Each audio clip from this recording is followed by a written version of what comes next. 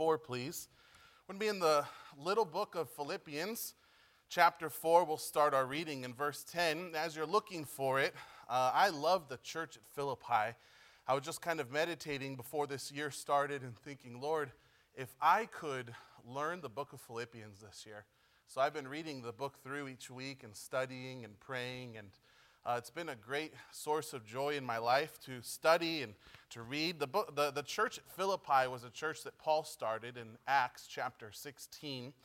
And we think of people like Lydia and this young damsel who had a spirit of divination, the Philippian jailer, and all of those. And no doubt some of them were reading this letter that God inspired and used Paul to write down. And he's kept it for us today, and we've got a lot to learn through it. Philippians chapter 4, we're going to read verses 10 through 13. I'd like to ask you if you would stand with me as I read out loud, and if you'd follow along silently, please, in your place. Philippians chapter 4, verses 10 through 13. But I rejoiced in the Lord greatly, that now at the last your care of me hath flourished again, wherein you were also careful, but ye lacked opportunity.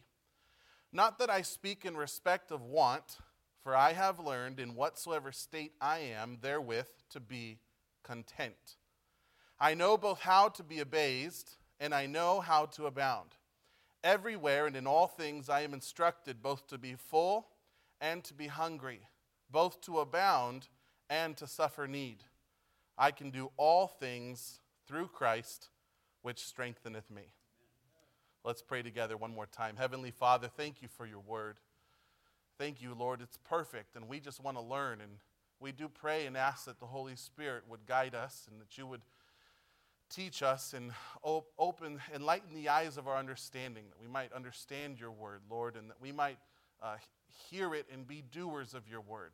Help us to glorify Jesus, the head of this church, in the way that we listen and respond to your word, and help me to preach it so that Jesus is exalted. Thank you for giving us the church.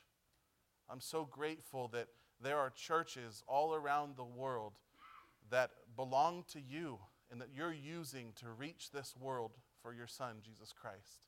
And this is one of them, and it's such a privilege to be here and to teach the word to these dear believers and to be an extension of this church's ministry as we serve in Patagonia. Thank you, Father. We do pray that you would work in our midst and that Jesus would be glorified in everything that we think and do, in our attitudes and in the way that we respond to your word. Thank you, Father. It's in his name we pray. Amen. You can be seated, please. Verse 10 says, but I rejoiced in the Lord greatly. Now, the book of Philippians, it's a short book. If you're like me and you've got a Bible with smaller print, if you just turn one page, you're done with the book of Philippians. Okay? And in fact, in your reading of the scriptures, and I don't know if you read it once a year or once every few years, I'm a little slower as I read from Genesis to Revelation, but if you blink, you missed Philippians, okay? It's a small, short book, just 4 short chapters. And in these 4 chapters, it talks about words like joy and rejoicing 16 times. 16 times in just a couple of pages here in the Bible, it talks about joy and rejoicing. And certainly it's one of the mega themes of the book of Philippians.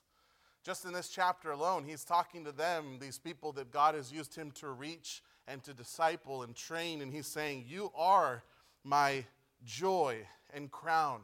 He tells them in verse 4, he says, rejoice in the Lord always, and again I say, rejoice. And then we get down to verse 10, and a subject is going to come up that might not always bring joy to us, but that's not the way it should be. It's going to talk about giving to missions. Finances. I know sometimes when we hear money is brought up and we kind of put the dukes up and say, well, what's up with that? Why are they going to talk to me about money? You know, you can sit and talk about a lot of things. What kind of work do you do? Oh, I do this, I do that. Oh, that's great, you know, and you have kids? Yeah, where are you from? I'm from here. How much do you make? What? That's personal, right? And it is, I understand. And as we talk about finances and missions and those things, listen to what he says. He says, I rejoiced in the Lord greatly. Someone said this, that if your Christian life is void of joy, your Christian life is broken. Certainly as we know God, we first come to know him as our Savior by believing in Jesus, believing that he shed his blood for our sins, his death for us on the cross, his burial, and his resurrection. And as we repent towards God and believe in him as our Savior, come to know Jesus as our Savior, certainly that's that beginning, that miracle of a moment where we're born again. And from that point until we die, or from that point until we are taken away when Christ comes and catches us away, we are in a process of knowing God more and being sanctified and being molded into the image of his Son. And as that happens, joy is a fruit that is produced in our life. Joy. And when he comes to talk about this wonderful church that was a missions-giving church, the church at Philippi, he says these words, I rejoiced in the Lord greatly. I was reading just a few weeks ago in Acts chapter 8 and how Philip had gone to a certain city and there people were getting saved and baptized. And it has just this short verse that says, and there was great joy in that city. You know, when we do our part in the Great Commission, we are a witness for Christ here locally, and we are helping new believers to come to spiritual maturity. Not only that, but we are supporting missions all around the globe. It is a great source of joy. So he says, I rejoiced in the Lord greatly over what? That now, look in your Bibles with me, now at the last your care of me hath flourished again. He's talking about their missions giving. Your care of me hath flourished again, wherein you were also careful, but ye lacked opportunity. And so we can understand that at one point they were giving to his ministry.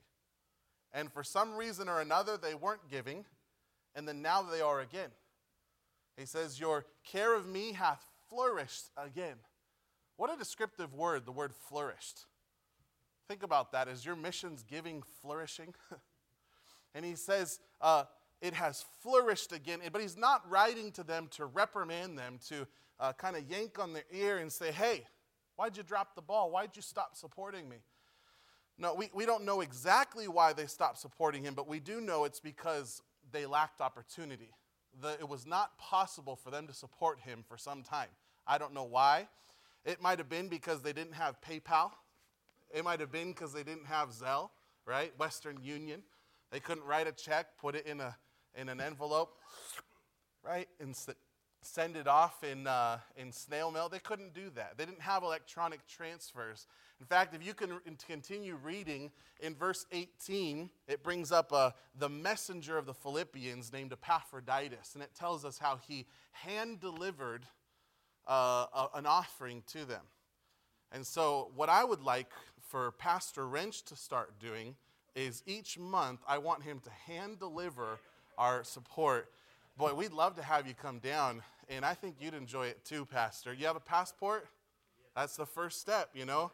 He's halfway to Chile. It's cold down there. You know, it's right now there's snow in our city, and we have two seasons really in our city. We've got extremely cold, and then we've got very cold. And that's basically what we got. You know, in summer it gets up to like the 80s, and that's like, whew, we're dying in the low 80s. And it's a very cold place, but we love it. I feel like I was made for the cold. I've kind of got, you're looking at me like you look like you're made for the cold.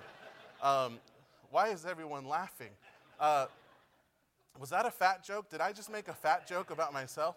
You know, excuse me for coughing into the mic there. We baptize in the river. Did you see that in the video? We baptize year-round. Year-round, and all the visiting pastors have to baptize. No, I'm just kidding. We wouldn't let you baptize, but I'll baptize you if you want. You'll just have to start sending your tithe to our church down there. No, I'm just kidding. But it's cold, you know, snow, ice, rain, whatever, we're baptizing if someone wants to do it. We haven't lost one yet. But I've been practicing, for the day that we lose one. Kind of one of these in the river, you put them down under, and then if there's kind of a high current that day, the Lord giveth, the Lord taketh away. Blessed be the name of the Lord, right? But they hand-delivered, Epaphroditus was the Philippians messenger, it tells us in Philippians chapter 2, and he took them by hand, he took him the missions giving. And he says, your care of me hath flourished again. Now remember, they stopped giving for a time, but he's not rebuking them for that. He says they lacked opportunity, but they were careful. That means they had the disposition to support him at all times, right? They had the disposition, but they lacked opportunities. I think sometimes what happens today is opportunities abound, right? But the disposition is not there. I know that that's not the case in a corporate fashion here in this church that loves missions, but maybe in an individual, maybe where you're sitting, you've at times had the opportunity to give, but you've decided for some reason or another not to do that. I'd just like to encourage you to be generous and to sacrifice. In verse 18, it talks about their missions giving, and it calls it a sacrifice. And to sacrifice, to give up maybe something you've grown accustomed to, something that's become normal. Just give it up so that you can give to missions. First we tithe and we support the house of God, the church of the living God, and we support the local ministry, the house of God, and the workers of the house of God. And then above and beyond that, through our church, we give to missions. And it's such a source of joy. As we are sowing and watering, right? Sometimes we sow in tears, but tells us we'll reap in joy. Right? We go forth bearing precious seed and weeping. It says, but we'll doubtless come again rejoicing, bringing our sheaves with us. So we work here in the fields and we sow where we are. And at the same time, we consider maybe God wants me to go to the mission field. Now, I know not everybody here is going to go to the mission field.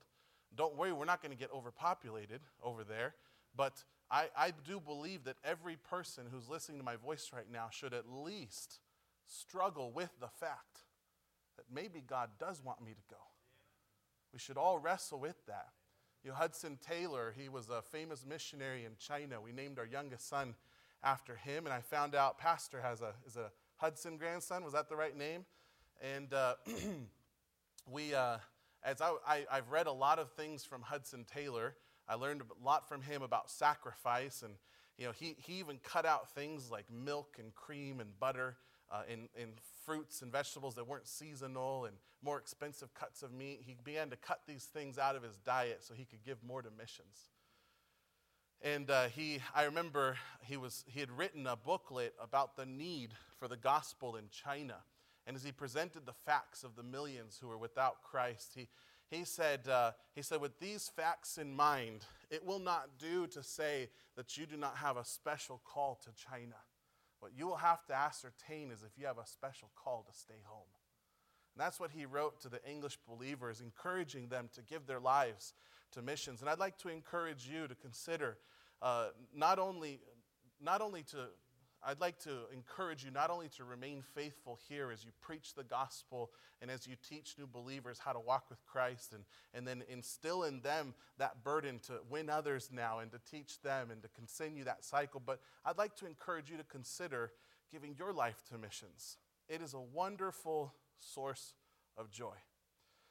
Pastor, I don't know if you remember, I had you for personal evangelism, and that class helped me so much.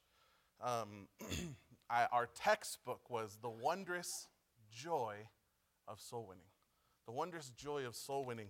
And on the first pages, it talks about how there's no greater joy than to lead somebody to Christ. And it's a wonderful source of joy to have our part in the Great Commission.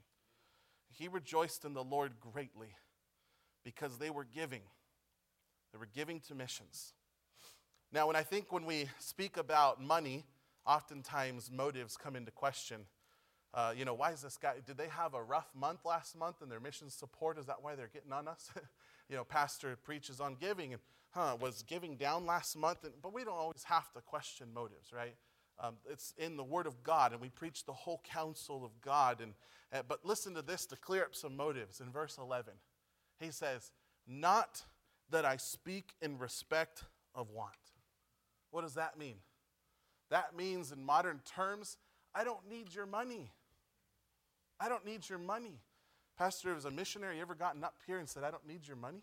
I don't think so, but, and tonight won't be the first night, excuse me. But, one of our mentors taught us, he said, when you go to a church, or the Jack Baskin, he said, when you go to church, ask them if they believe in the hereafter. Raise your hand if you believe in the hereafter. Who here believes in the hereafter? That's good, because I'm here after your money, No, but in reality, he's talking about missions giving as well in all through this chapter, verse 14 and verse 15 and verse 16.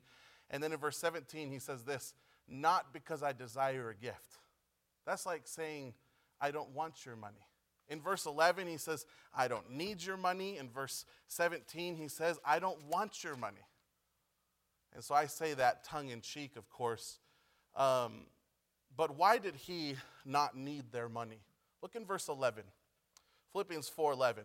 Not that I speak in respect of want, for I have learned in whatsoever state I am therewith to be, would you say that word out loud with me?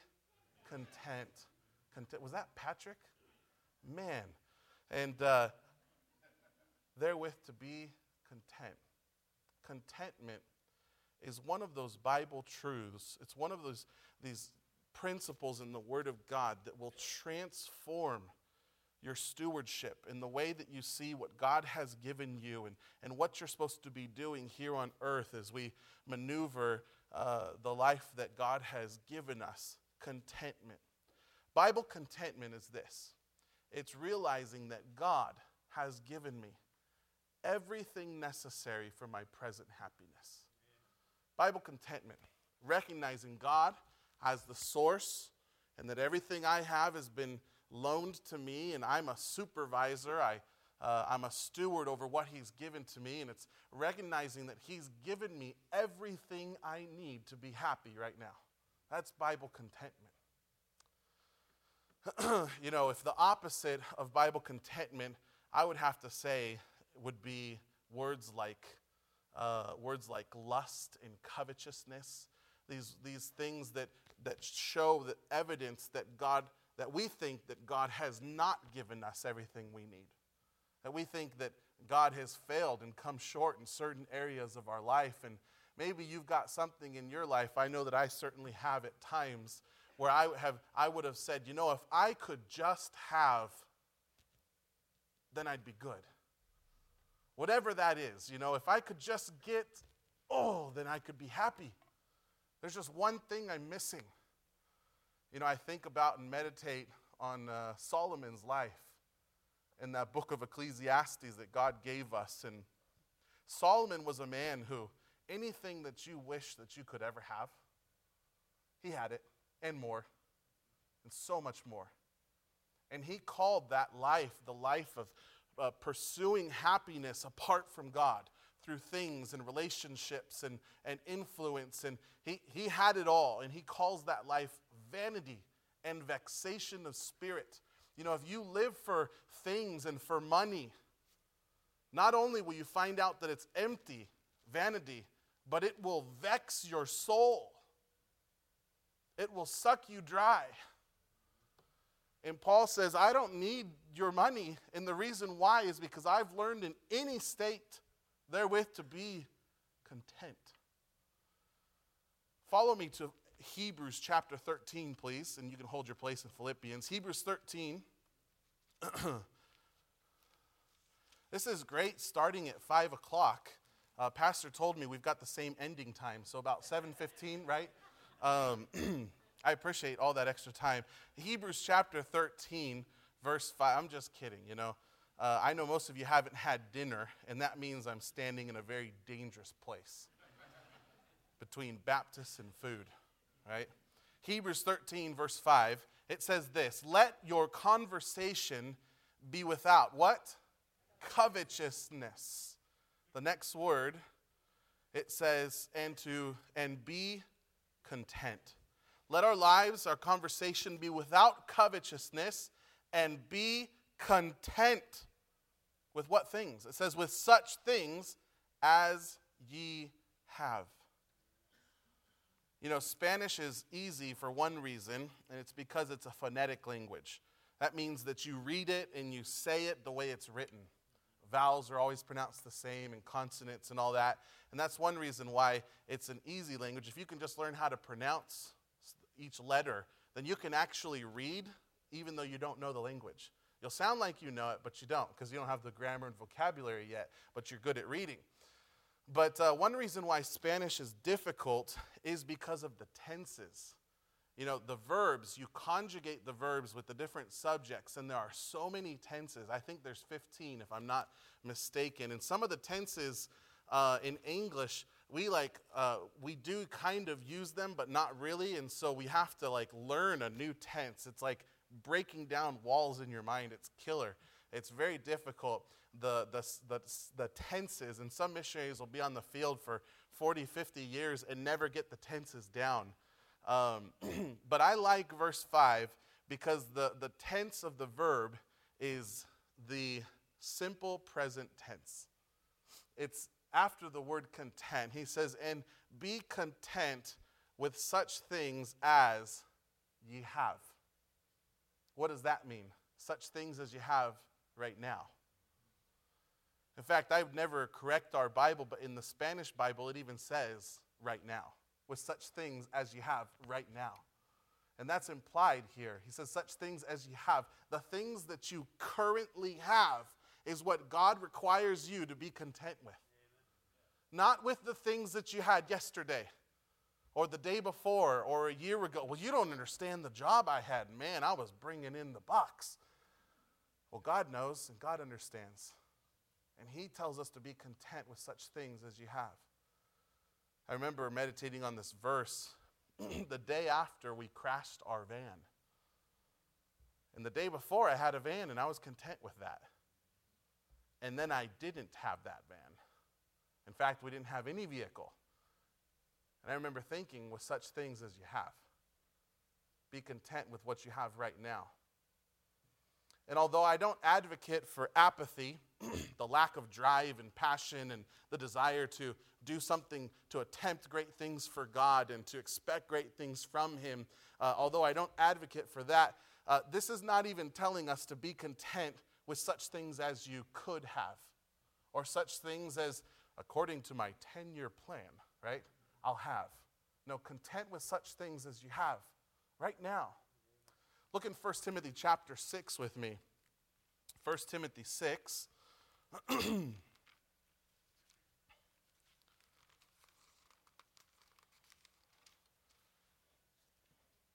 And after a passage of Scripture that's talking about how some men want to abuse the godliness or devotion of others and gain and make commerce out of the sincere faith of others, it tells us to withdraw ourselves from them. And then it tells us what real gain is. It's in verse 6, 1 Timothy 6, verse 6. It says, but godliness with contentment is great gain. Godliness with what? With contentment is great gain. For we brought nothing into this world, and it is certain we can carry nothing out. I think Job really understood that as he praised the Lord after losing so much. And he said, naked came I, and naked I'm going to go. Certainly we brought nothing into this world, and when we go, we're not taking a U-Haul.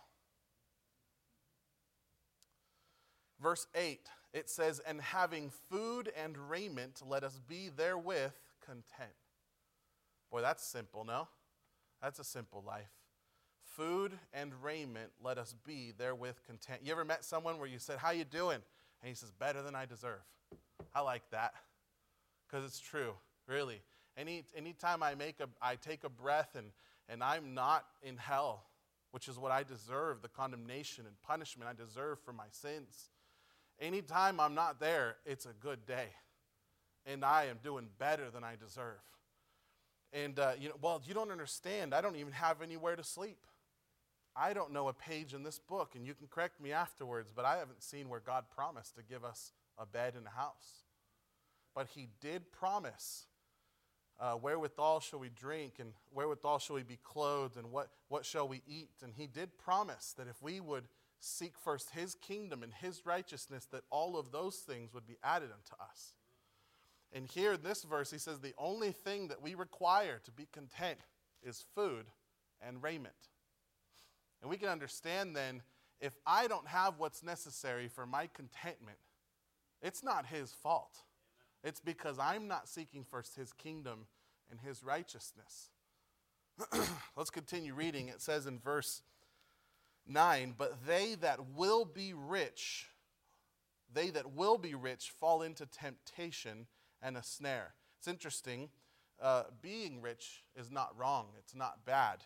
But it's that desire. It says they that will be rich. It's that love of the idea of getting rich and living for that pursuit. That's what causes us to fall into temptation and a snare. And listen to what it says. And into many foolish and hurtful lusts.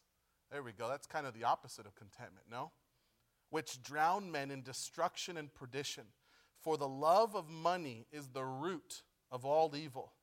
Which while some coveted. There we go. That's another word that's kind of the opposite of contentment. It says, which while some coveted after, they have erred from the faith and pierced themselves through with many sorrows. Contentment. We need to look to God and realize that he has already given me everything I need for my present happiness. You see, this Bible truth, it really sets a foundation and gives us a capacity to do so much with the money that God has given us. Money is a terrible master, but it's a wonderful servant. That's the teaching of the first part of Luke 16, and Jesus tells us that no man can serve two masters. We can't serve money and God.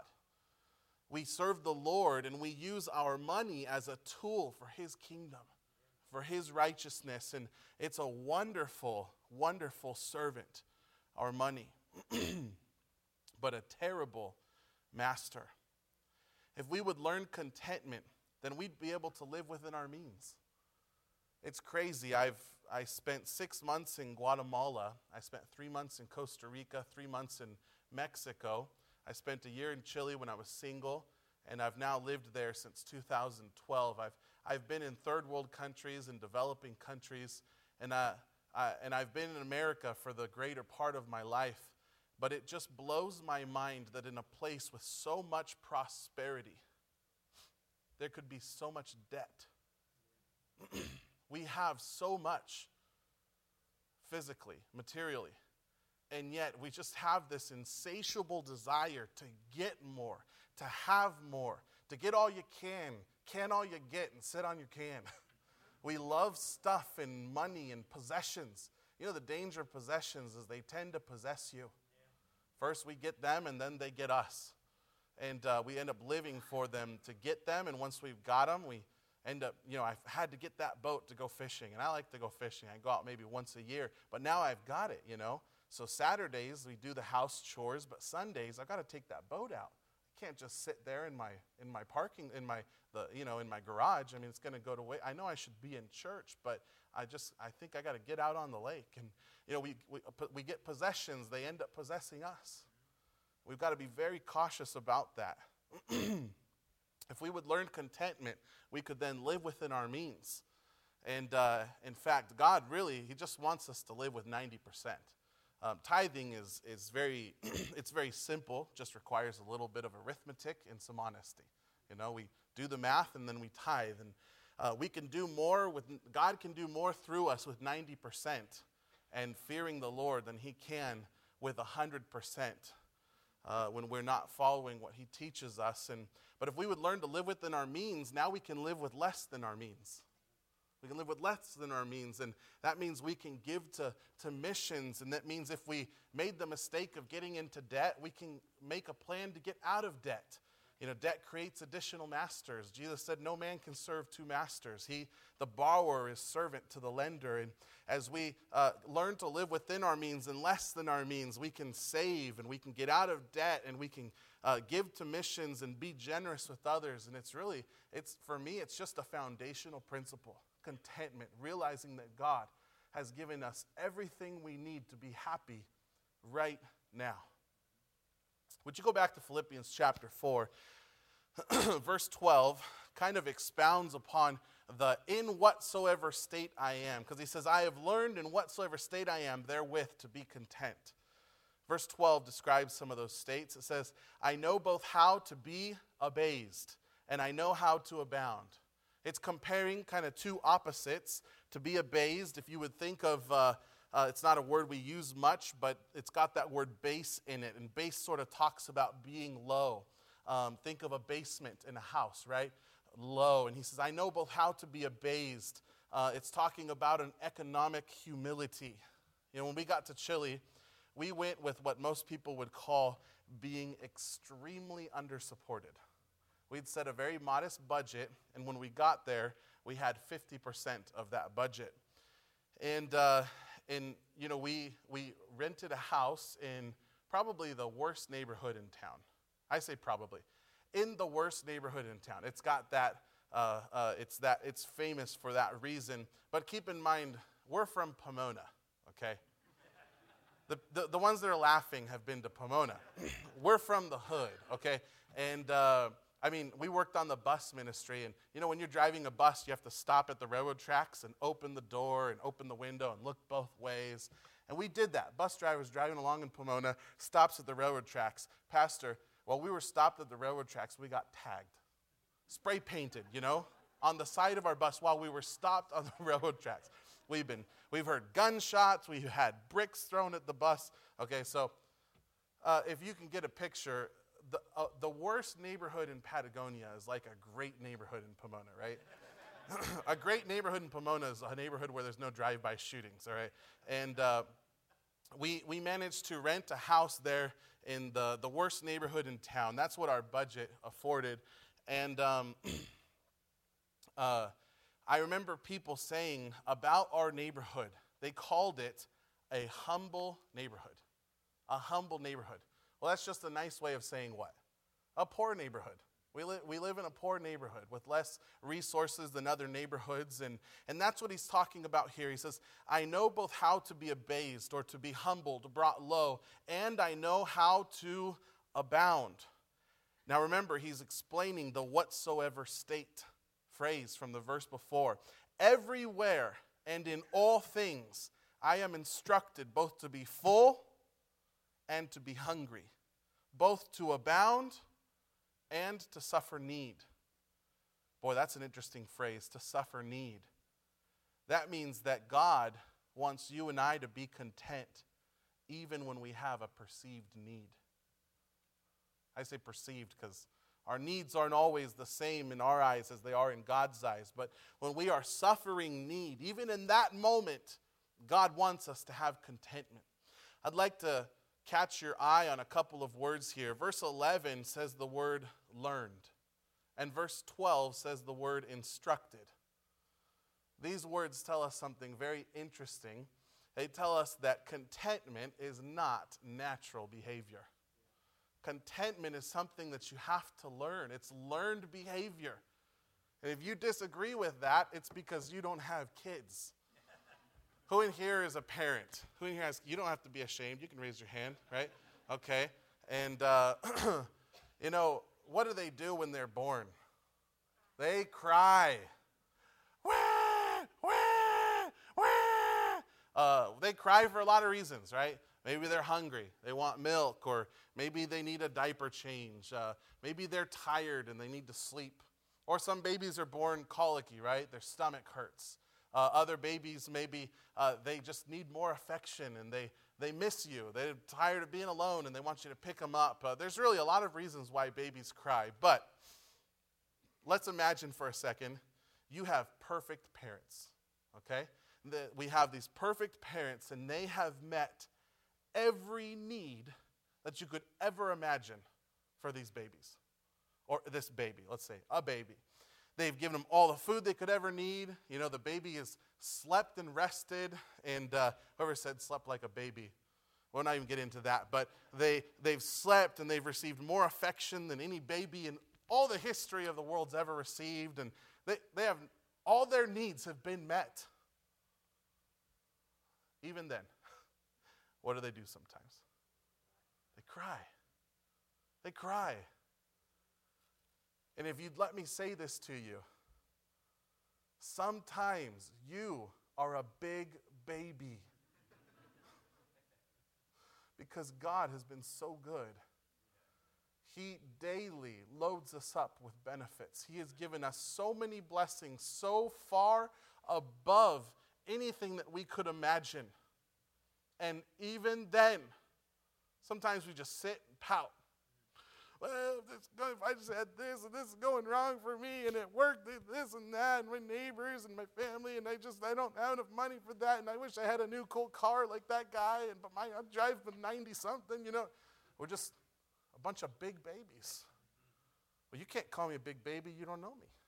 I know you, because I know me. And sometimes I'm just a big baby. God has been so good, and we need to learn contentment.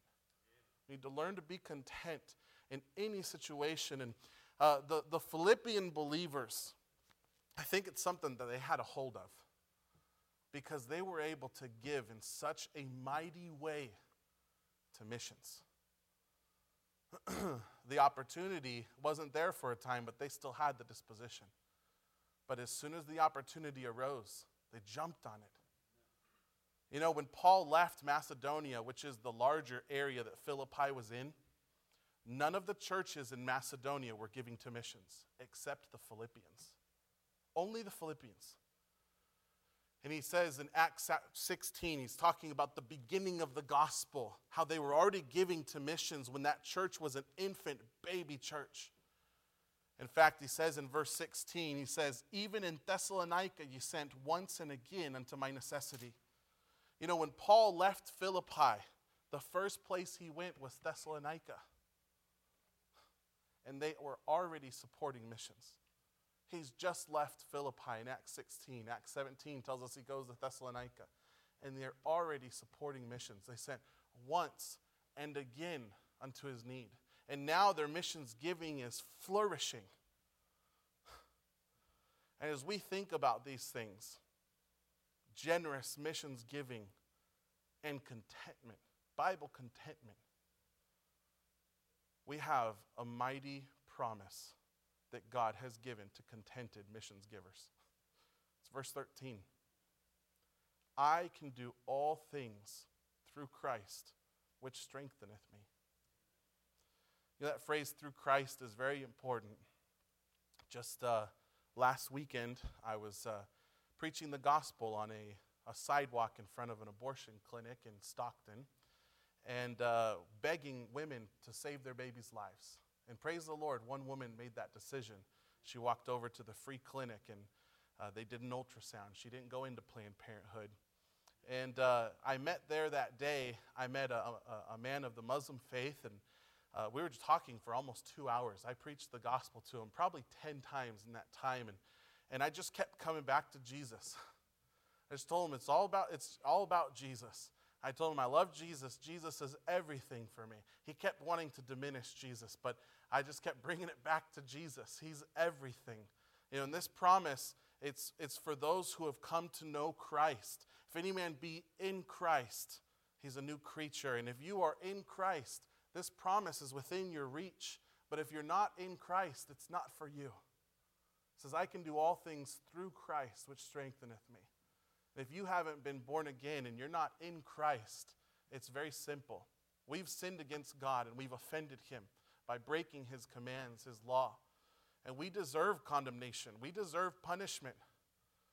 You know, I know that hell and death and the lake of fire, these are not very popular words today, but they are Bible words, and we've got to warn people. We've got to warn them of the coming judgment and tell people that they need to repent and believe on the Lord Jesus Christ. You know, the Great Commission says that repentance and remission of sins would be preached in his name among all nations. And that's what we need to do. And if you have not made the decision to turn to God and to put your faith in Jesus as your Savior, you need to do it. He died for your sins. He shed his blood to pay the price for your sins, was buried, and after 3 days, he rose again. And you can have everlasting life by believing in him as your Savior. This promise is available to those who have done that. If we would learn contentment and learn to be generous, if I can do all things through Christ, which strengtheneth me. And certainly the opposite's true, that apart from him we can do nothing. Let's pray together. Pastor, would you come to the pulpit? Heavenly Father, thank you for your word and thank you for your church. And thank you for a church that loves missions so much. And I rejoice in you, Lord, because this church gives so generously. But no doubt there are some who need to begin tithing and others who need to start giving to missions, and some maybe who committed but they've slacked off and they need to pick it up again, and others who it's time to increase missions giving. Lord, you know each heart and each situation, and I thank you for speaking to us and working in our hearts, and Lord, help us to learn contentment and to walk in that truth, acknowledging you as our God and not allowing things and money to become idols in our lives. Thank you, Lord. In Jesus' name, amen. Amen. What's the hymn of invitation there, brother? All right, number 861. Let's stand together.